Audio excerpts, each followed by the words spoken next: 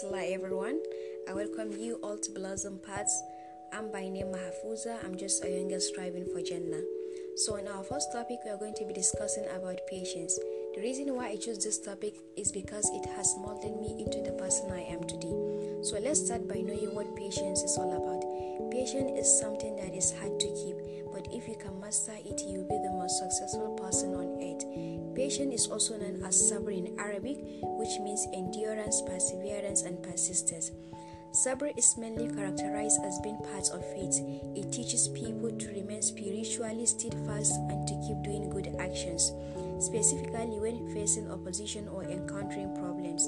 The Quran promises those who face difficulty and yet persist on right paths a great reward awaits them. There are also some verses quoted from the Holy Quran that is related to sabr.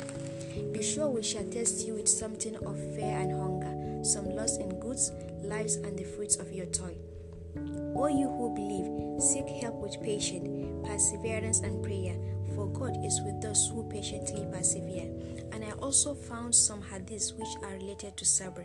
This is from Abu Musa al-Ashari, reported that Prophet Muhammad said, when a son of a servant of Allah dies, Allah says to the angels, have you taken the son of my servant? They say yes. Then Allah says, have you taken the fruit of his heart? They say yes.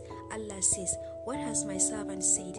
They say, he has praised you and said, Inna lillahi wa inna ilayhi raji'un. To Allah we belong and to him is our return.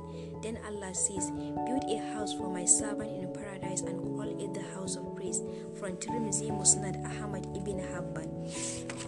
You can achieve patience in two ways. Number one is the true realization of any moral virtue occurs when it becomes one's second nature, such that the person acts according to it without much difficulty or pretension.